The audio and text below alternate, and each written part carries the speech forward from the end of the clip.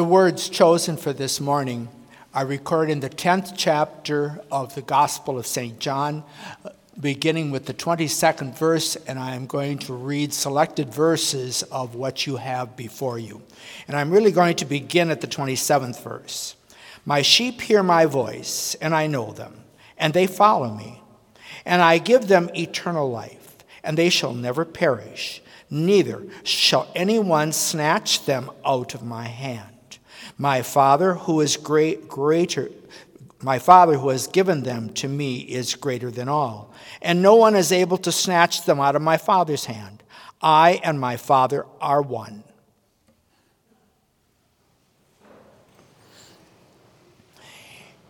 In Jesus Christ, our Advent Savior, dear friends, about the time that Christians are celebrating Advent and Christmas, the Jewish people in our land are celebrating Hanukkah, or the Feast of Dedication. It is to celebrate the victory of the Maccabees over the hated Seleucid Syrians. The festival is also known as the Feast of Lights, for a 9-candled candelabra called the menorah is lit during the season. A strong emphasis on light.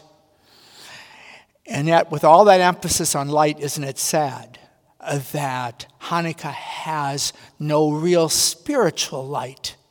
Its light has been rejected. Jesus Christ, the true light of Hanukkah, the light of the world. Now, the first verses of the text tell us that Jesus was walking in the temple at the Feast of Dedication, or Hanukkah. He was there as the festival was being celebrated. In order to understand more about what Hanukkah is all about, it probably won't do us any good to go to the Old Testament, because Hanukkah isn't recorded there. The intertestamental book, or which we would call the Apocrypha, the intertestamental book of 1st Maccabees, gives valuable insights into this festival that our Lord attended. About 170 BC, before Christ, Antiochus Epiphanes IV, the leader of the Seleucid Empire at the time, ruled Palestine with despotic horror. He smashed the Jewish forces, he slaughtered the priests, he desecrated the altars of the temple with pork and snuffed out the sacred lights. He demanded that the true religion be rejected, that the God of the Old Testament even placed a statue of Zeus in the temple to prove that you were really giving up the faith. You were to eat pork, which may not seem so strange to us, but it was absolutely forbidden in the Old Covenant. One lady watched 7 of her sons slaughtered before her eyes because they refused to eat the detestable swine, as each one was about to die. She encouraged them to be brave and strong because they would soon be in glory.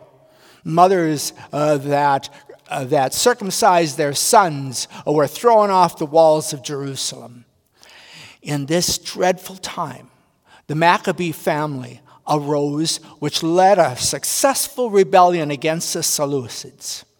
In December 165 BC, Judas Maccabeus restored the temple worship and rededicated the temple.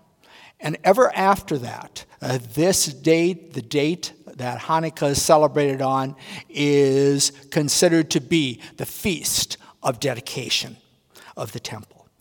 Now, according to the custom at the time, Jesus came to the Hanukkah services in order to remember the purification of the temple.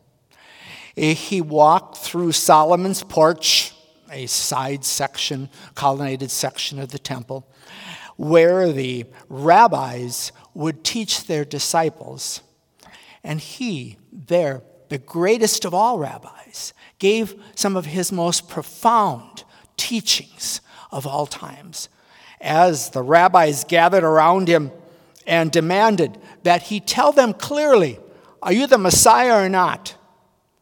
Jesus responded by saying that he was the good shepherd who laid down his life for the sheep, that he would give them eternal life and no one would pluck them out of his hands. He and the Father were one. With those words, Jesus answered them saying, yes, I am the Messiah. I and the Father are one. I am the God of the Old Testament, concerning whom David said, the Lord is my shepherd. Now, while all this is going on in the Hanukkah celebration, it was customary at that time for a large menorah to be lit up and blazing. It's very possible that as that was being done, Jesus said these familiar words that we all know, I am the light of the world. Beholding the menorahs all around him, he was proclaiming that he was indeed the true light of Hanukkah. And for us, it's important to remember that the lights of Hanukkah and all the lights that we see in this season are to remind us that without the Christ child, we are walking in darkness and the shadow of death, going to hell's destruction. No hope. But in Bethlehem, a great light arose, the Son of Righteousness, with healing in his wings, the light to lighten the Gentiles through his suffering, death, and resurrection. He has provided divine light and life for all. And that divine light comes to each of us through his life-giving word and through baptism, the sacrament of enlightenment. He there works faith in our hearts, forgives our sins, and lights up our lives. So the first part of this homily is telling us Jesus is the light of the world. Now the second part, we want to think about Jesus lights up our lives. We are in this world, in this Advent season and Christmas season, to be Christ lights, his evangelists by our words, but not only by our words. If we tell our unbelieving neighbor about Jesus, the light of the world, the Savior, but then live as though we don't know him, our evangelism probably isn't going to accomplish a whole lot. We evangelize also by our lifestyle. We are to be lights in this world. And very often, I'm afraid that each of us is a smoking candle. At times, we think only about ourselves, don't we? When we have thoughts like this, I really don't care what my wife or my husband thinks. I am going to spend my leisure time the way I want to, and she can do what she pleases. I don't care what my parents think. I am going to go to that party during Christmas vacation with my friends, even though the booze runs free and there's a bit of drugs there. I don't care what the people at work think. I've done my share and more than my share. It's time that somebody else does something around here. When those are our thoughts, then the old sinful flesh is in control and not the gracious Savior. May we each repent of our failures this Advent season. Repent of those failures and be assured of Jesus' full and complete forgiveness. He became a human child to blot out each one of your sins and each one of my sins. He lights up our lives. One day, a little girl was looking at all the stained glass windows in her home church. She enjoyed the color, the beauty, and so forth. And she asked her mother, "Who are the people in the windows?" Her mother absentmindedly responded, "Oh, they're the saints." She thought about it for a while and said, "No, I know who the saints are. They're the people that let the light shine through."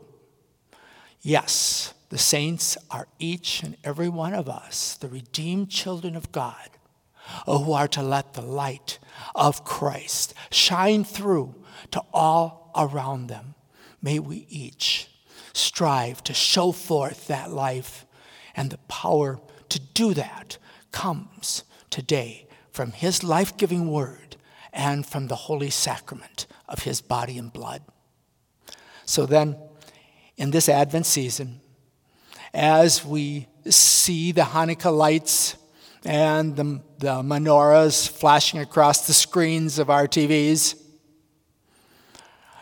remember that the lights of Hanukkah and all the lights of Advent and Christmas are pointing us to the Christ child, Jesus Christ, the light of the world, who became one of us, enduring our darkness and sin, so that we could have his divine life, light, and eternal salvation. He is the light of the world. Show forth his light. Amen.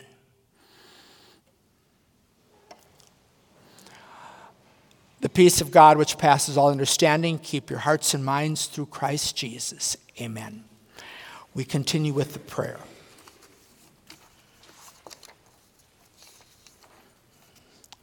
O Lord Jesus, true divine light of the world, we thank you that you have brought light and life to our benighted race. In you alone there is hope and salvation. Give each of us the strength through your word and sacrament, so that we continue to shine forth before men, shining forth your light. We ask it in your name, O light of the Gentiles. Amen. We continue with the hymn.